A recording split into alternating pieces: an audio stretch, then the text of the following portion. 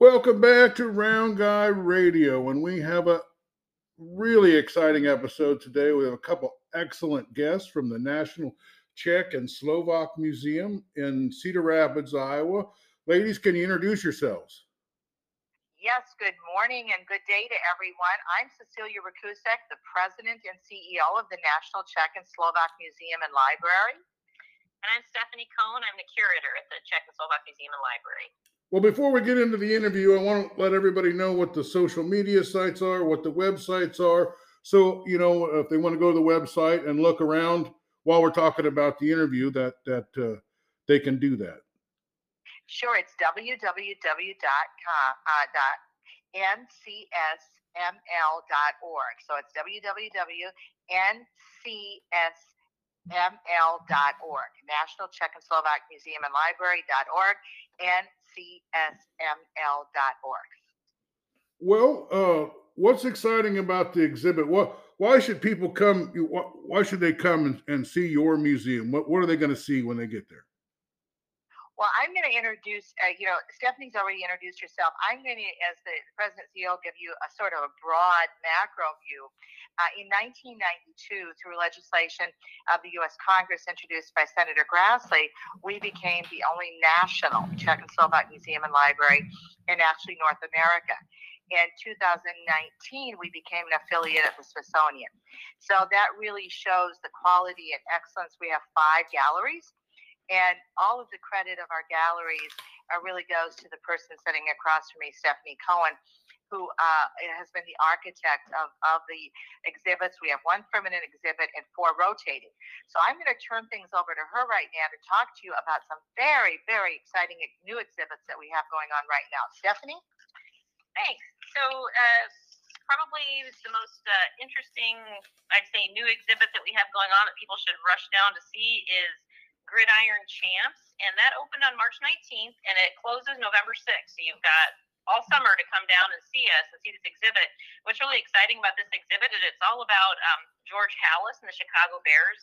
So a little known fun fact is that George Halas is actually a Czech American. His parents were both immigrants from what was then Bohemia, is now part of the Czech Republic.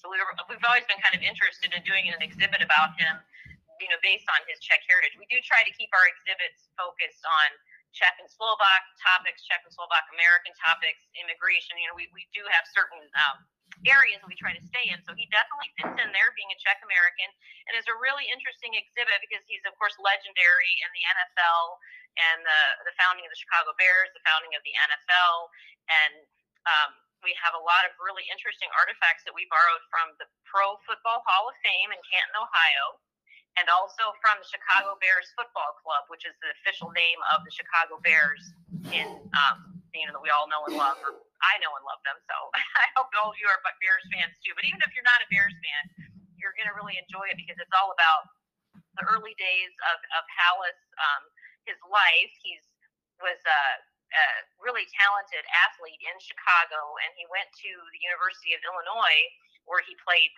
football, baseball, and basketball. So people probably don't realize that he actually, in baseball, was actually his favorite sport.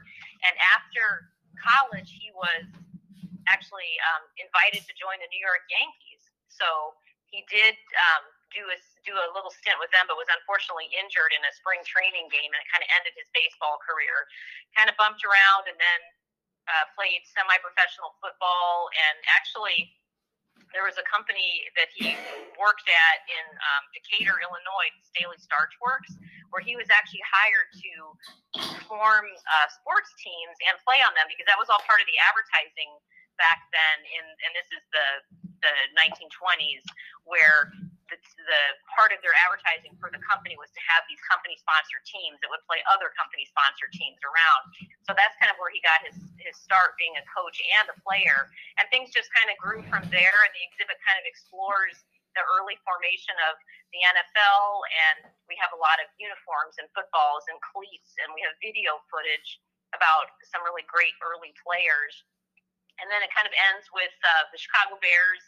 Even after George Halas passed away in 1983, then the Chicago Bears went on to Super Bowl fame with Mike Ditka. So we kind of end with that. And there's a really interesting segment with NFL players with Czech and Slovak heritage, because some people who didn't play for the Bears happen to have Czech or Slovak heritage. So we got some really interesting things from the Pro Football Hall of Fame, like things from Hugo Bezdek and Chuck Bednarik. Mike Vrabel, the Titans coach, he's of Czech and Slovak heritage, so we have a sweatshirt of his that he wore, sideline. My favorite artifact in the exhibit is probably two. It's the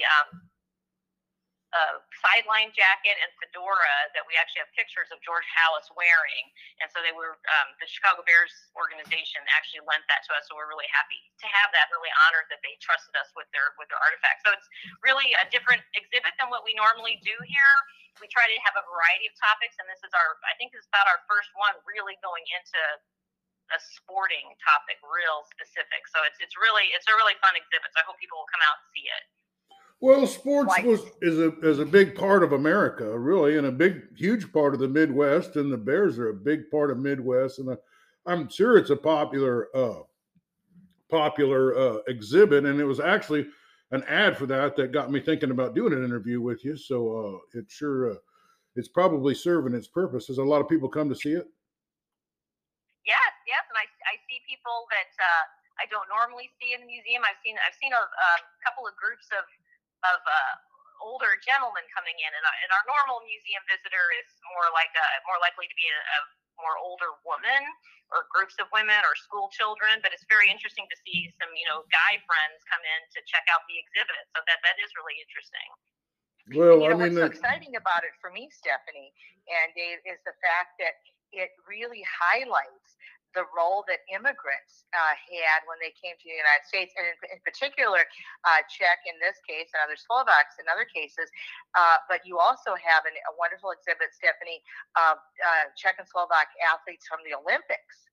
Yes, we do have an exhibit called Amazing Athletes, which is highlighting Czech and Slovak athletes. And so we have people that Americans might have heard of, like Martina Navratilova, this famous tennis player. She defected from Czechoslovakia during communist times and is now an American citizen, but a great tennis champion. And we have Dominik Hasek, I think is how to pronounce his name, the Hasek player. And there's some other athletes.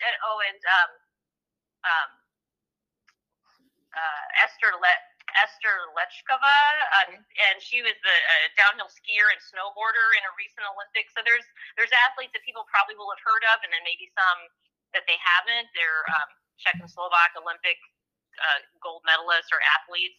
A really interesting one is Vera Chazlacka is a gymnast from the 1968 Olympics, and shortly before the 1968 Olympics in Mexico City, the Soviet tanks rolled into Czechoslovakia and crushed what was the Prague Spring. So there had been an uprising against the restrictions of communism, where people wanted more freedoms, and they had been granted more freedoms by the Czechoslovak government, but the Soviets didn't like that, so they came in with the tanks. And then, so Vera she had signed a document that called 2,000 Words that was critical of the communist government. So she had to go into exile after that, and it wasn't clear whether she would be allowed to go to the Olympics, but they eventually did allow her to go because she was a champion. She had won medals at the previous Olympics. So when she went, she was great, and she won a gold medal, and the ABC camera crews noticed that during the medal ceremony, she seemed to be refusing to look at the Soviet flag, because how in the Olympics they raised all three flags of the three medalists. And so they made sure to film her next Olympic medal, and the next one was really dramatic because she won the gold medal in the floor exercise outright, but then during the commercial break, the judges changed the score of the Soviet girl so that she also won, so they tied. So then the Czech flag and the Soviet flag were brought up together, and Vera definitely refused to look at it. She turned her face. So it was a very quiet protest. That's the same Olympics where we had the Black Power protest by the American athletes who raised their hands. So it was a lot of protests going on in 1968. So Vera was severely punished when she came back to Czechoslovakia, pretty much kicked out of gymnastics, and not allowed to coach, not allowed to travel anymore. So this is even though you think it's just sports, sometimes there's always something political going on behind it, and we were seeing that today as well. With what happened with the Russian athletes earlier this year, not being invited to participate in some competitions. So it's sometimes there's more going on under the surface than you might think. But she was a great champion, so she's one of my favorites. But it's also a really good exhibit about sports going on. So two sports exhibits. Yeah, I'm so glad Stephanie and Dave that Stephanie brought this out about Vera, because she would have been turning 80 now in April. And I know there's a new documentary about her. And what you highlighted, I really am grateful for, Stephanie, because, in 68, that's very reminiscent of what happened, is what is happening now with the really the Russian invasion. The Russian invasion of Ukraine. It's very, very similar to what happened in 68. And Vera is truly admired for that, where they're celebrating in New York this week her birthday, because she would have been 80. So that's really great. So thanks for bringing that up.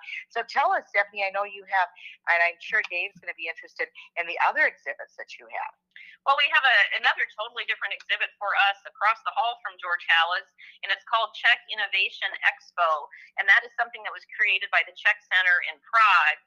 And it's all about Czech scientists and innovation and invention.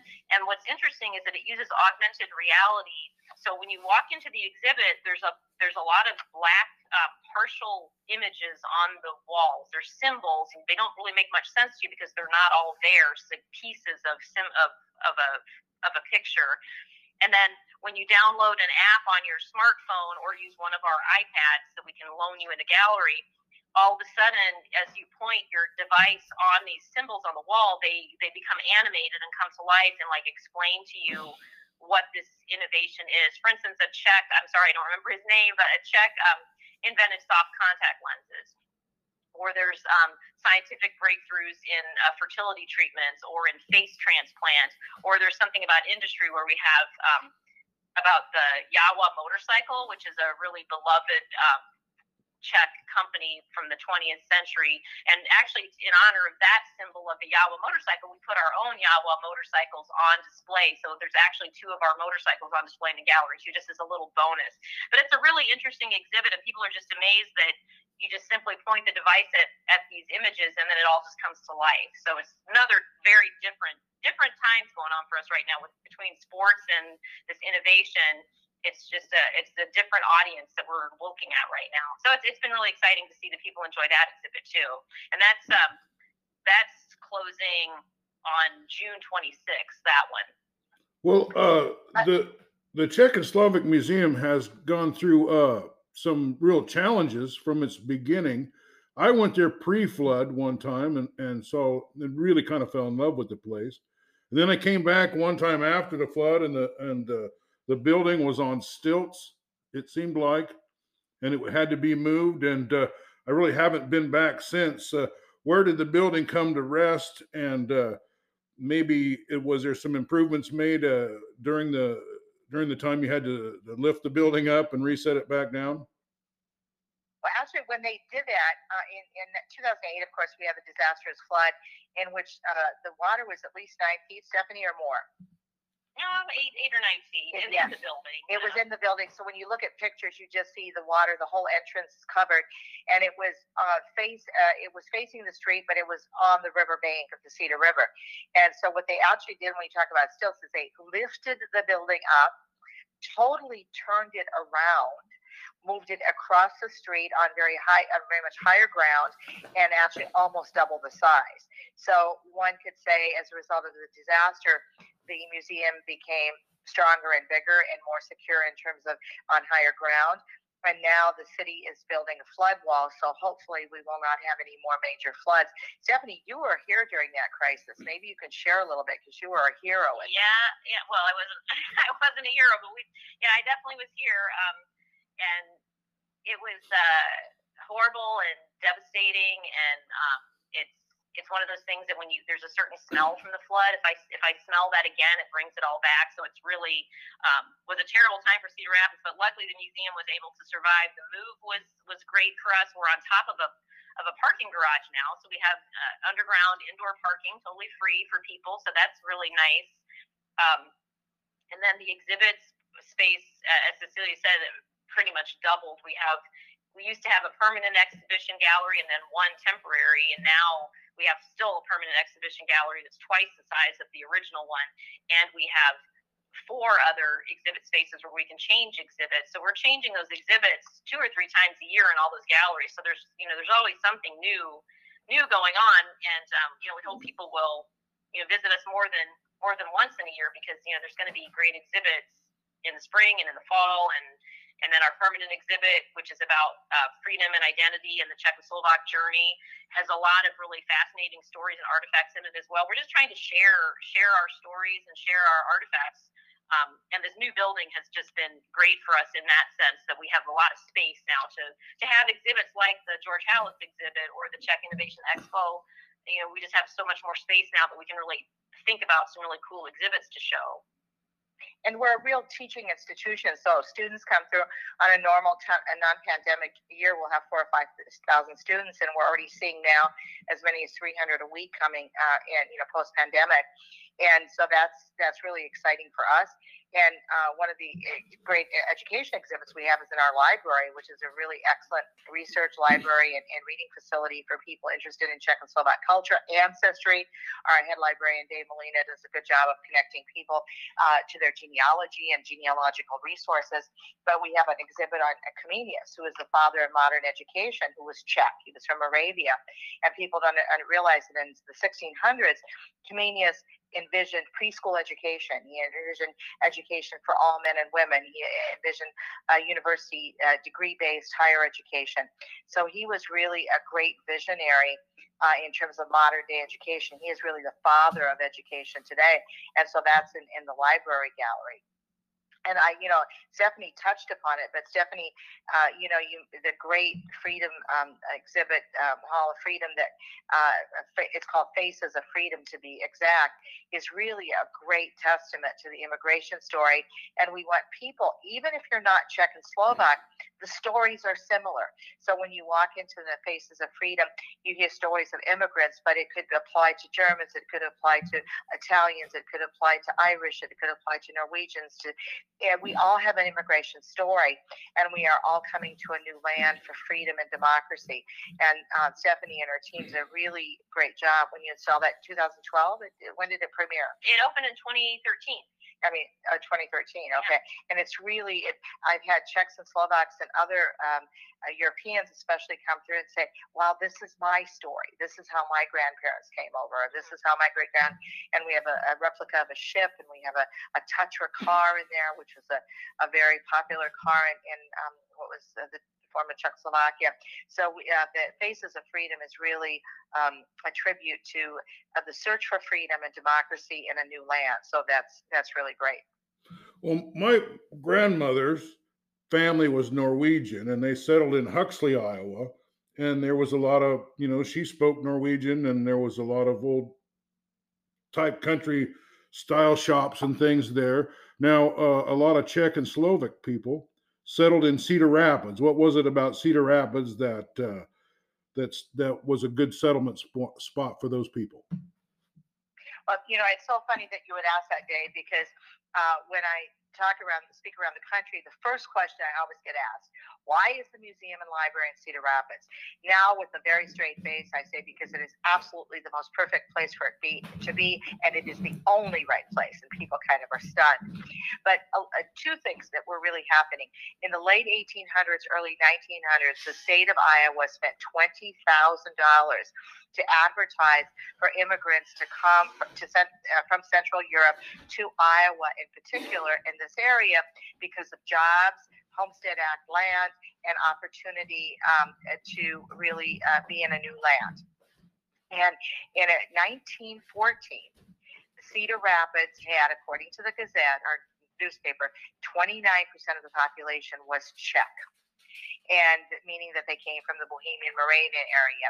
And there's a great article in the Gazette that Dave Molina found for me. It said that for Czechs in America, Cedar Rapids is the Athens of America because it has a literary society, it has a choral group, it has a library, it has cultural meetings, it has many fraternal groups where people can get together, and it is intellectually stimulating. It is better than, and I love this, Cleveland, New York, or Chicago for Czechs arriving in America. So there's still a Czech and Slovak tradition there. What kind of businesses could you see down there at the Czech Village? Well, we have Czech Village, which is, traditionally was the sort of epicenter for Czechs. They used to have a meat market. They would have a grocery store. They had a carpet center. They had a restaurant. They still have a bakery. There's still a bakery downtown, Secreta's Bakery, which is the original building. But it was really the typical small town. A bank was down there. What else? There's a car dealer. There was a branch of the library. So people didn't have to go downtown back in the day, as they say, of Czech Village. They could get everything they needed on 16th Avenue. They didn't have to go into downtown Cedar Rapids for shopping or doctors, dentists, lawyers. They all had offices down here, and most of them had their signs in both Czech and English, and a lot of them were bilingual. So it was a really it was a good place to come if you were newly arrived to this country, because you could feel at home and find fellowship with people. And it was, as you talk to some of the descendants of those early settlers, they will say that, on Saturdays, you all went to the Czech Village area to do your grocery shopping, to see your friends. And today, I think after the flood, there's been a resurrection of Czech Village. Unfortunately, we don't have some of the things we wish, like a Czech restaurant or some of the meat market that we used to have. But there's a real resurrection of new lively businesses, more contemporary businesses that are really connecting to their Czechoslovak roots. But Czech Cottage is still there, which is a store that has some very nice Czech crystal and Czech items. But in terms of what we would call the former epicenter for everything you needed, it's probably now more of a shopping district to walk and to enjoy some great pubs and to have some good food. But the traditional that we had probably 80, 100 years ago is a little. And then we cross the Bridge of Lions, and we go into Newball. So I always say to people that you have, like in the Czech Republic, we have Nový Náměstí, which is New Town, and Staré Náměstí, which means Old Town. So we kind of, Czech Village is like the Old Town, and Newball is like the New Town, another contemporary place to go shopping, but still trying to keep some of the traditions by calling it New Bohemia, and certainly Czech Village trying to hold to their traditions. Well, tell me something, some of the bigger exhibits, some of the real have-to-sees when you get to the museum. Some more exhibits? Yeah, well, we're going to have, after this George Halas exhibit closes and the Czech Innovation closes, we're going to have a really great exhibit from the Smithsonian Traveling Exhibit Service, and it's called Righting a Wrong, Japanese Americans in World War II. So it's a really interesting exhibit that the Smithsonian put together, and it's traveling all around the country, and we're very honored that we're allowed to have it. And it's about the Japanese Americans who were put into those internment camps after the bombing of Pearl Harbor.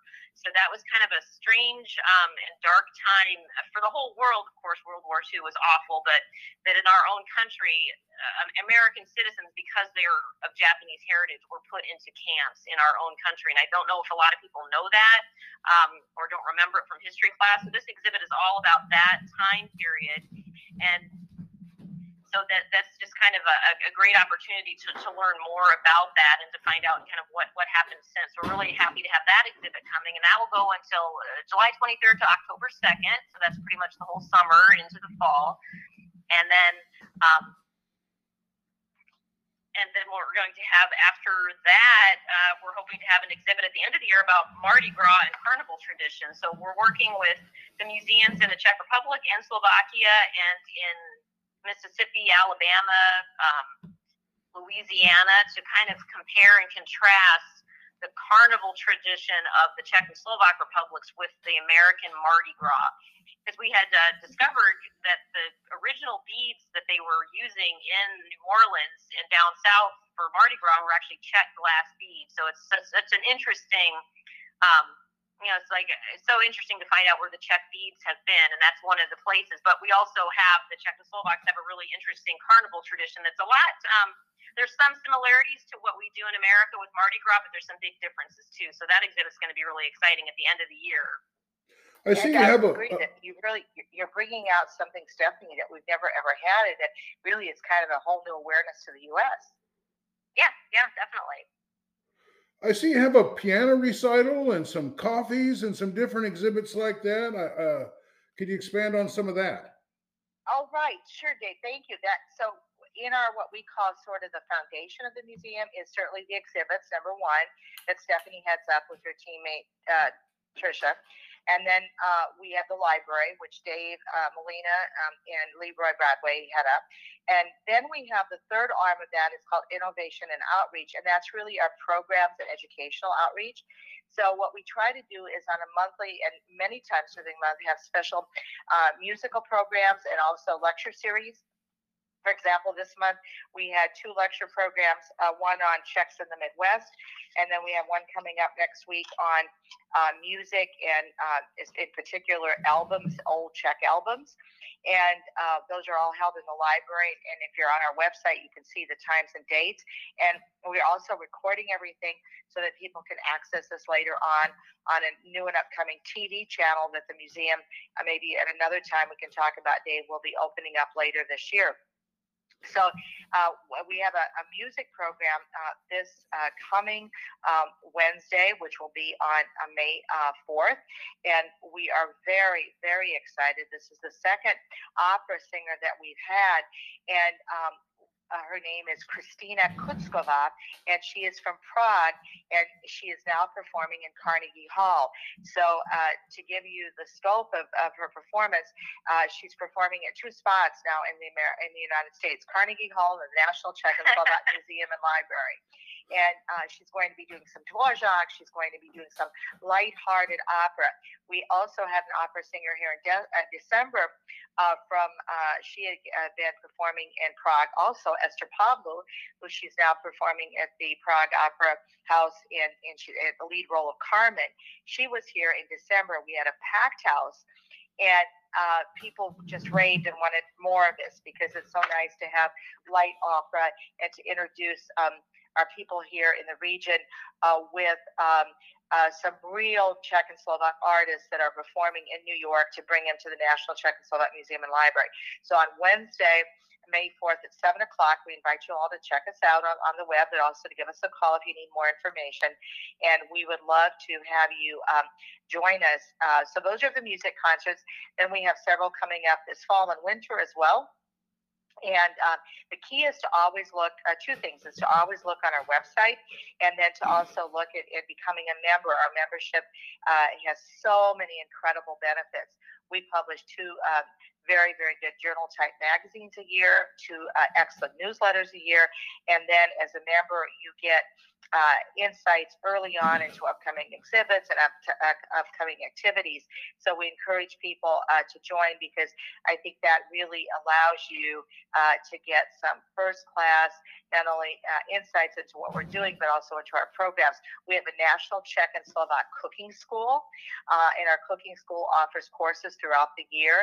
And these are 2 to 3 hour courses in which you actually in your home are making along with the chef the item. So the product you get to show to everybody else using Zoom. And the cooking school is virtual, so you don't have to come to the museum to attend. Right, right. You're at home. Ladies, I hate to break in there, but as always happens when we talk about museums in Iowa, they have just so many layers. There's so much to talk about. I can't fit it all in 30 minutes. Could I get you to stay on for another segment, please?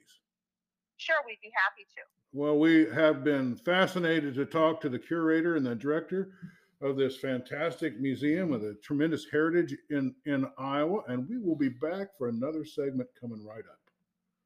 Welcome back to part 2 of our Czech and Slovak Museum Cedar Rapids, Iowa discussion.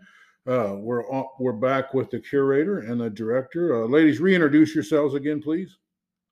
Yes, hello everyone. I'm Cecilia Rakusek, the president and CEO of the National Czech and Slovak Museum and Library. I'm Stephanie Cohn. I'm the curator. So you have had some very special guests, very people of noteworthy that have come and seen your museum. Could you tell our listeners about that? Well, sure. I'll start out and Stephanie will take over. I think probably the most important was in 1995 when the new building, when it was across the street yet before the flood, in 1995 when Presidents Clinton, Havel of the Czech Republic, and Kovács of the Slovak Republic, so 3 sitting presidents, which is unprecedented in Iowa history, to have 3 sitting presidents come to dedicate a national museum here in Iowa. So that was historic, and to this day, and we just celebrated 2 years late, although last year, the 25th anniversary, 2 years delayed, of that historic moment, an unprecedented time when 3 presidents came to visit Cedar Rapids and dedicate this national iconic museum. And then Steph's been here, so she's gotten to know a lot of important people. Well, one of our favorites, Czech Americans, was Madeleine Albright, who, as you know, had passed away earlier this year. But she was a great friend to the museum. She was born in Prague and had a really interesting life, traveling to various countries with her diplomat parents and settling eventually in the United States. So we were fortunate enough to have her Read My Pins exhibit here. I think it was 2013. It's hard to remember, but 2013 maybe was when we had Read My Pins. So this is her collection of all her iconic pins. She became known for wearing these big, bold pins on her blazers or on her dresses. And she was, it became known that she actually was choosing the pins on purpose to send messages to the people that she was interacting with as a diplomat. So it was a really interesting exhibit that was put together by the Museum of Art and Design in New York, I believe, was the original author of this exhibit, and then it traveled around. So we were really happy to have that. It was one of our most popular exhibits. There's certain exhibits we have that the attendance just goes through the roof, more so than a previous year, for instance. And that was one of them that we've always looked to, is like we had a phenomenal attendance to see her pins. And she actually came, and it was on Mother's Day, I remember, and we had a Mother's Day brunch, and I believe she spoke then, or maybe it was during Hobie Days. It was in May that she came. We have Hobie Days in Czech Village, and she was here for that. She was here for the Hobie Days and gave a program, and we had a meal with her. And she actually bought pins in our museum store, which was fun, that she actually bought some of the pins that our store director had purchased because of this exhibit, because sometimes people are interested, if there's something on exhibit, they're interested in something similar in a museum store. So she had purchased a bunch of interesting pins for people to maybe buy a pin for themselves or buy Madeleine Albright's book. So it was really a wonderful exhibition, and a really cherished artifact that we have in our collection is Madeleine Albright's childhood kroy. A kroy is a folk dress that really varies from region to region all over the Czech and Slovak lands, but her specific folk dress, she was supposed to wear that to represent Czechoslovakia because her father was the ambassador to Yugoslavia, so she had to wear that at like functions at the embassy where they lived and hand out flowers. So that was kind of her early job as a diplomat with her father and mother in the embassy. So she actually did give us many years ago her childhood folk dress, which we just cherish, and it is on display right now, kind of in honor of her memory since she did pass away. And so it's on display right now in our grand hall, so people can come and see it. And we've had it on display before. We do really enjoy putting it out for people to see. Well, you've done a really nice job, Stephanie, of making a little, when you come to our museum now, and as you enter, Stephanie's put together this exhibit, a mini exhibit in tribute to Madeleine, and there's a picture of her in the kroy, and then people can write down memories they have with her. So we invite people to visit the exhibit and to write down any memories they have of her, because she was a very, very endearing and loving person. I remember for the first time meeting her, she loved to talk Czech. She was very proud of her Czech heritage, and thank you for putting that exhibit together, Stephanie.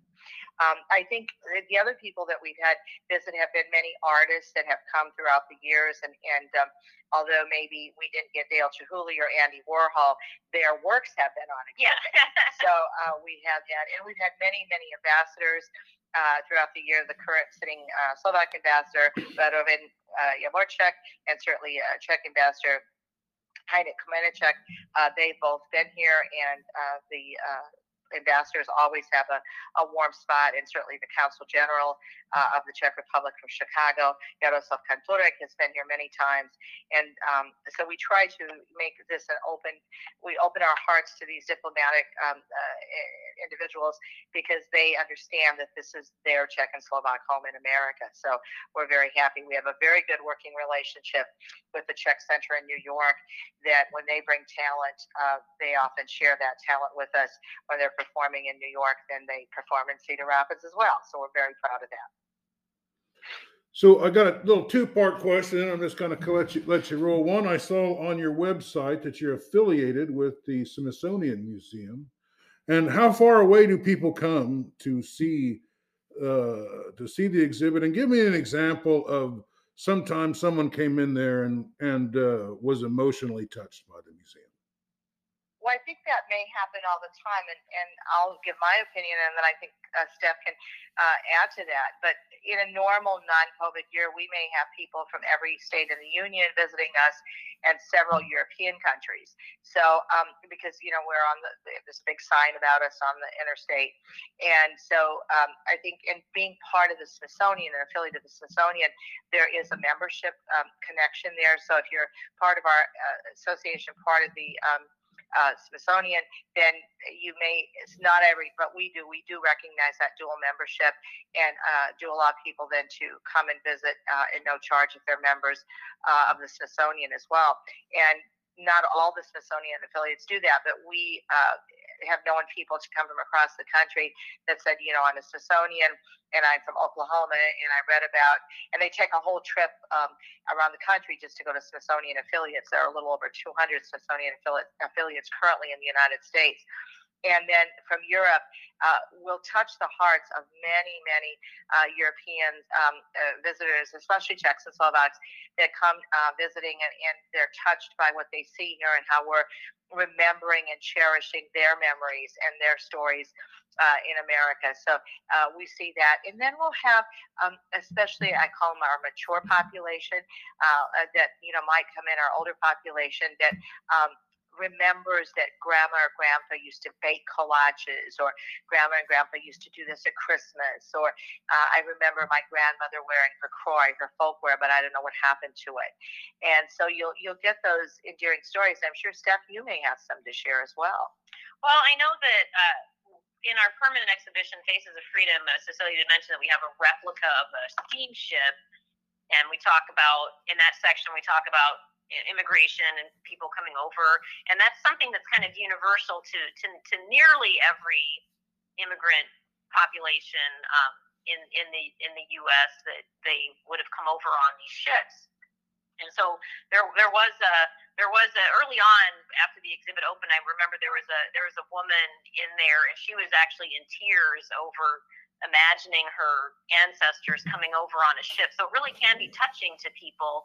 And as Cecilia said, they see these memories. We've had, it's always nerve-wracking to me when somebody who actually is from Czech or Slovak Republic goes through the exhibit, because I'm always fearful that there's a mistake or something, and there was, we have a Young Pioneer uniform on display in the Communist era section. And the Young Pioneers they still have it in Communist China. It's a youth organization, which is where the kids enjoy it, because it's sort of like scouting, in that there's camps and meetings, but it's also unfortunately a way to indoctrinate communist ideals into youth. So so there is a certain uniform that the people wore, and it's got a red scarf, and it has to be tied a certain way, and I didn't know that way, so I had it on display wrong, and so unfortunately, it's good in the long run in the quest of knowledge, that I was told that was not tied properly. So that's the kind of thing that you think, okay, we're doing our best here, but we didn't actually live it, so we don't know it until people coming through who actually were in the Young Pioneers, because it existed until communism fell in 1989. So there's definitely people alive today who were Young Pioneers, which is this communist youth organization.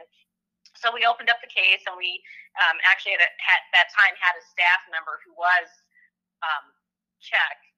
a Czech American, and she had been in the Young Pioneers as a child, and so she tied it properly for me. So now it's right and it's perfect.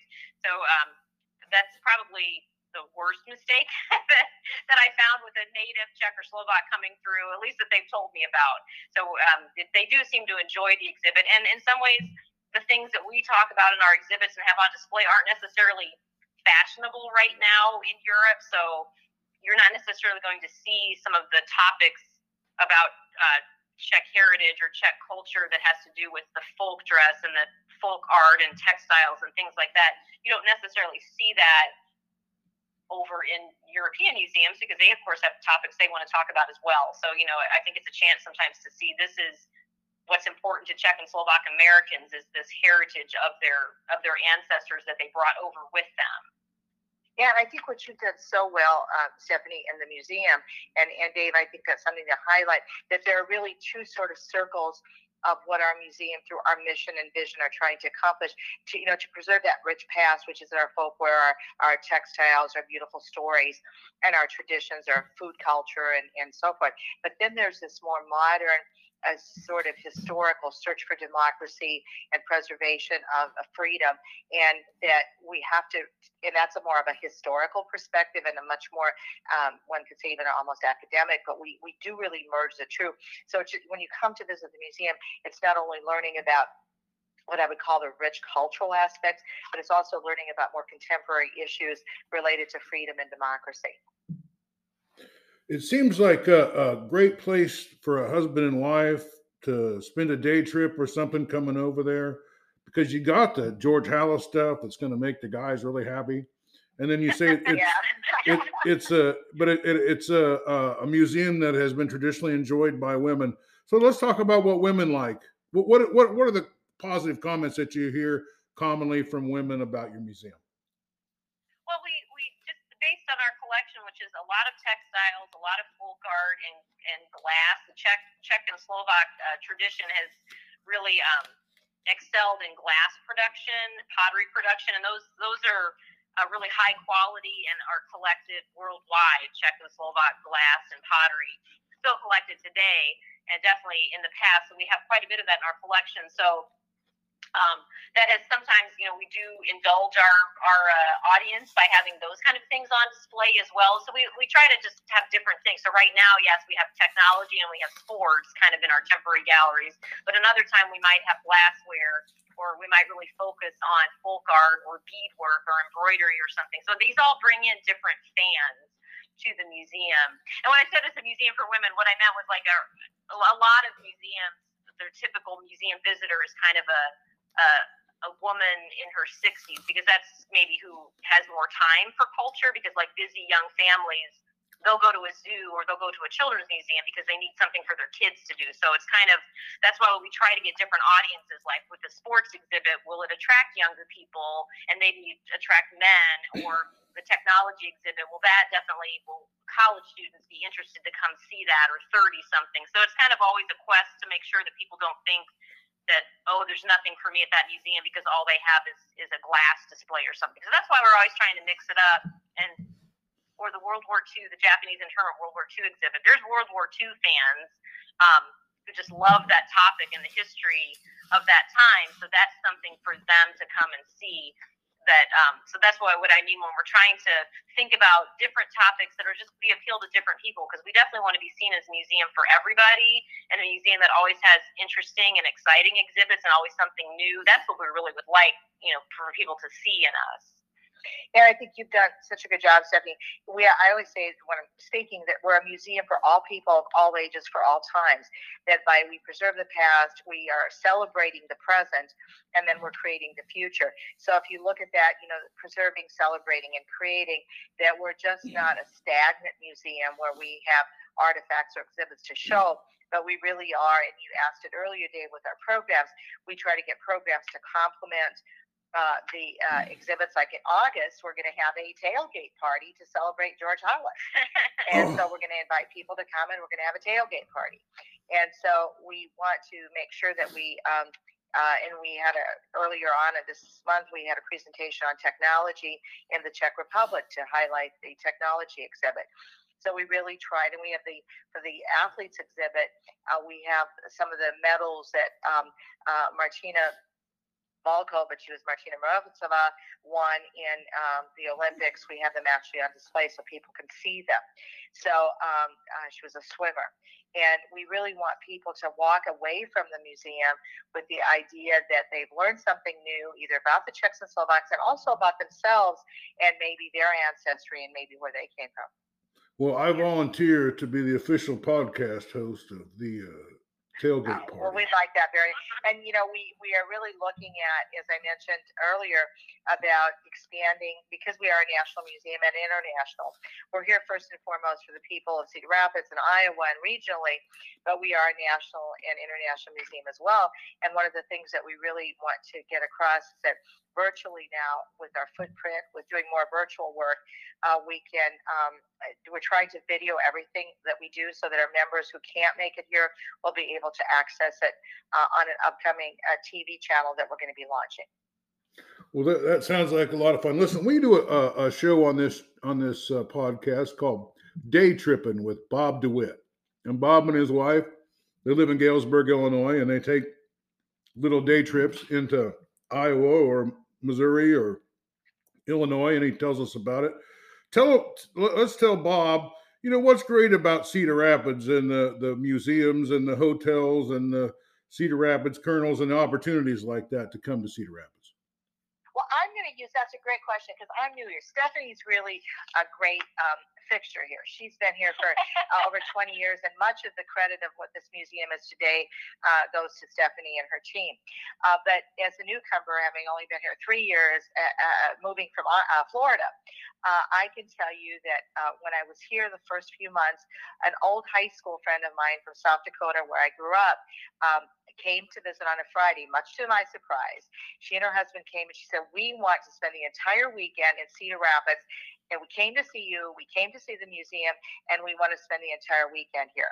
Well, that resulted in a chain reaction where now we have visitors a lot that do that, and they come on a Friday or a Saturday, and they spend the day, half a day or a day with us, and then they spend a little bit of time in our other museums in town, such as the Art Museum or Bruce Moore or the History Center, and then they spend time in Czech Village and Newbold. So they enjoy, especially if they do like some of the good Czech beers, they'll have some beer and some good homemade beer that we make here in Cedar Rapids.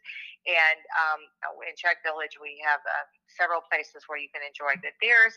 And one in Lions Bridge where they make their own beer, the Hospoda, which is the Czech name for a beer, Hospoda, a bar, I should say, bar.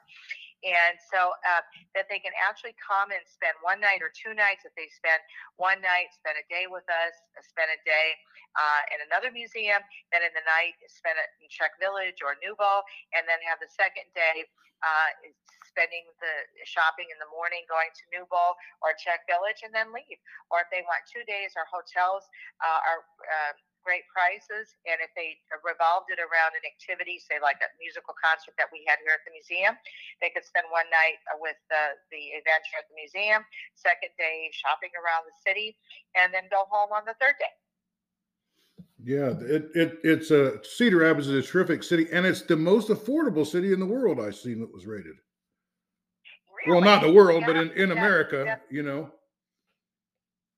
Well, I do know that is a cost comparison, because living in Florida over the spring break, friends of mine said that they were trying to rent a hotel, and the cheapest hotel that they could find in Fort Lauderdale was $600. This was the peak of spring break, and I can guarantee you that you could probably spend several days here in Cedar Rapids. Yeah, and the Minnesota Twins have a baseball team there, and there's the Cedar Rapids Rough Riders, put a lot of players in the NFL there. There's just a lot to do. There's all the shopping, all the restaurants, all the hotels and everything that you need to have a great time. So, ladies, this has been I said this has been a great conversation. What is it we missed talking about your museum? Just give us one last plug for the museum and to why we need to get there. Well, we never told you we're in the historic Czech Village in Cedar Rapids, Iowa. Our actual address is 1400 Inspiration Place Southwest, but that might not mean anything to you. You can't miss us. We're a big, iconic building sitting up high now, away from the river. We're open 9:30 to 4 Monday through Saturday, and then noon to 4 on Sunday. So we're open every day of the week except for a few obvious holidays like Christmas or Thanksgiving. We're not open. And we're actually very reasonable admission. It's $10 for adults, and then there are discounts based on age or veteran status. And I mean, I was just traveling around recently and really surprised when you go to some other communities and you're paying $28 admission to get into a museum. So I think $10 is a pretty good deal. And as Cecilia said, if you become a member, then admission is free for our members, and they get invited to a lot of programs. So just if you're just coming for the day, then we're really open every day. We have free underground parking, and then you can really enjoy the changing exhibits, and the grounds can be very pretty once the flood wall is built. Right now we're kind of under construction outside, but we have a terrace overlooking the river, and right now it's overlooking some construction, but I think you would really find it enjoyable. And I would just add to that, Stephanie did a great job. But 3 things that we did not mention. One is that we have a great museum store. And our museum store was the National Store of the Year in 2020 for museums all across the country.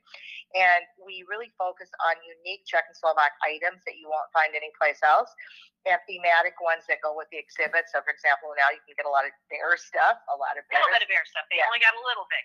NFL is really jealous about their licensing. So, yeah, yes, there are some Bears items in there, yeah. And we have mushrooms because it's the Holy Festival coming up in May in Cedar Rapids and Czech Village, and so we have some mushroom items. But the store is really, and if you're a member, you get a 10% discount all the time.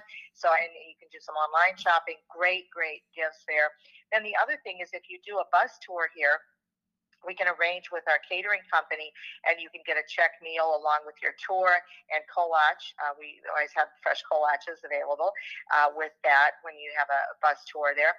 And then the other thing is that we have a bell tower, a beautiful bell tower on our campus, and soon to be within the next year and a half, we're going to install a glockenspiel, which will be somewhat similar to the one they have in Prague called the Orloj, and that will be a real destination place. So stay tuned, watch our website. We had to postpone the installation a bit because of the flood wall and the derecho, which kind of played a little havoc with our bell tower, but it will be reopening and soon to be installing the glockenspiel.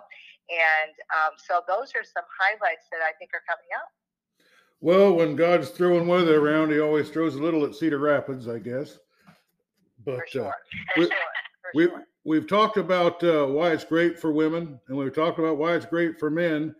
What about kids? What do kids look forward to seeing when they're in there? Well, we have on the first Saturday of every month is called Free First Saturday for students or children. I think for students.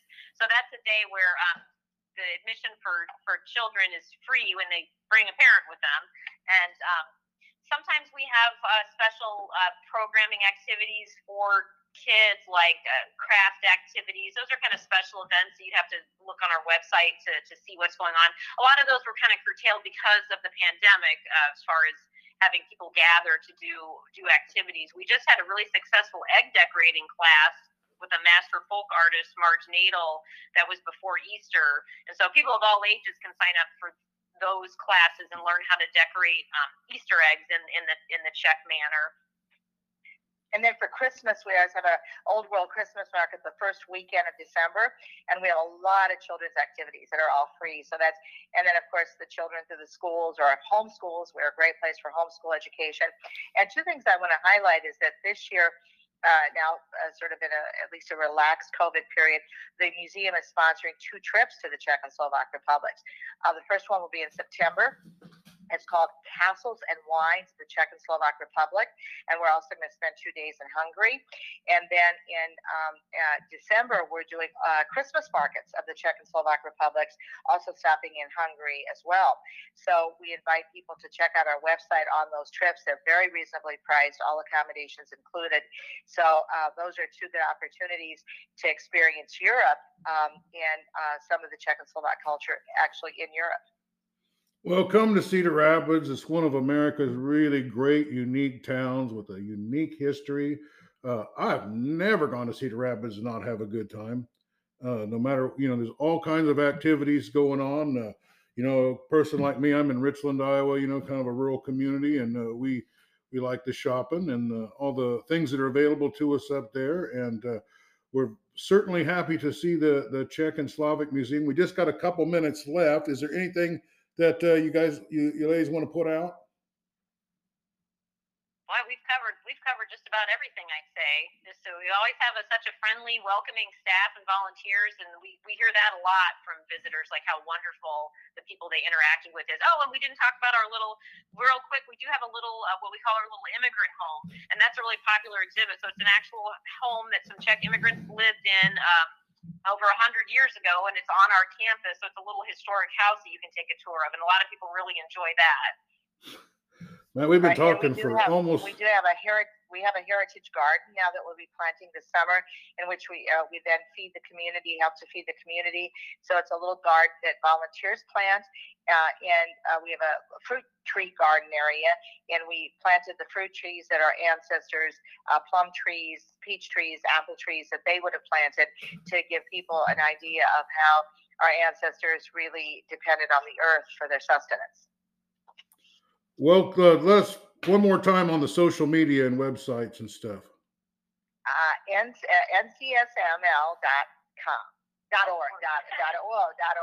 N is for National, C for Czech, Slovak, S, M, Museum, L, Library, NCSML.org. And Facebook and Twitter and stuff like that? We're on both. So just in your Facebook, put National Czech and Slovak Museum and Library, and we'll come right up. And same thing on Twitter. Okay. Well, it's been wonderful talking to you. I really appreciate your museum and all that you put into it. I always thought it was world class. Every time I've been there, I haven't been there for a while, but I certainly will come back. And you can count on me being there for the tailgate party, because that's right up my alley. Right, that sounds good. And our Brunos Festival is going to be the third Friday of September always, and it's the largest one-day beer festival in the state of Iowa. Well, Round Guy Radio is dedicated to talking about life, what's going on, and what's to do in Iowa. And this episode has been right up our alley. Thanks, ladies, for being on the show.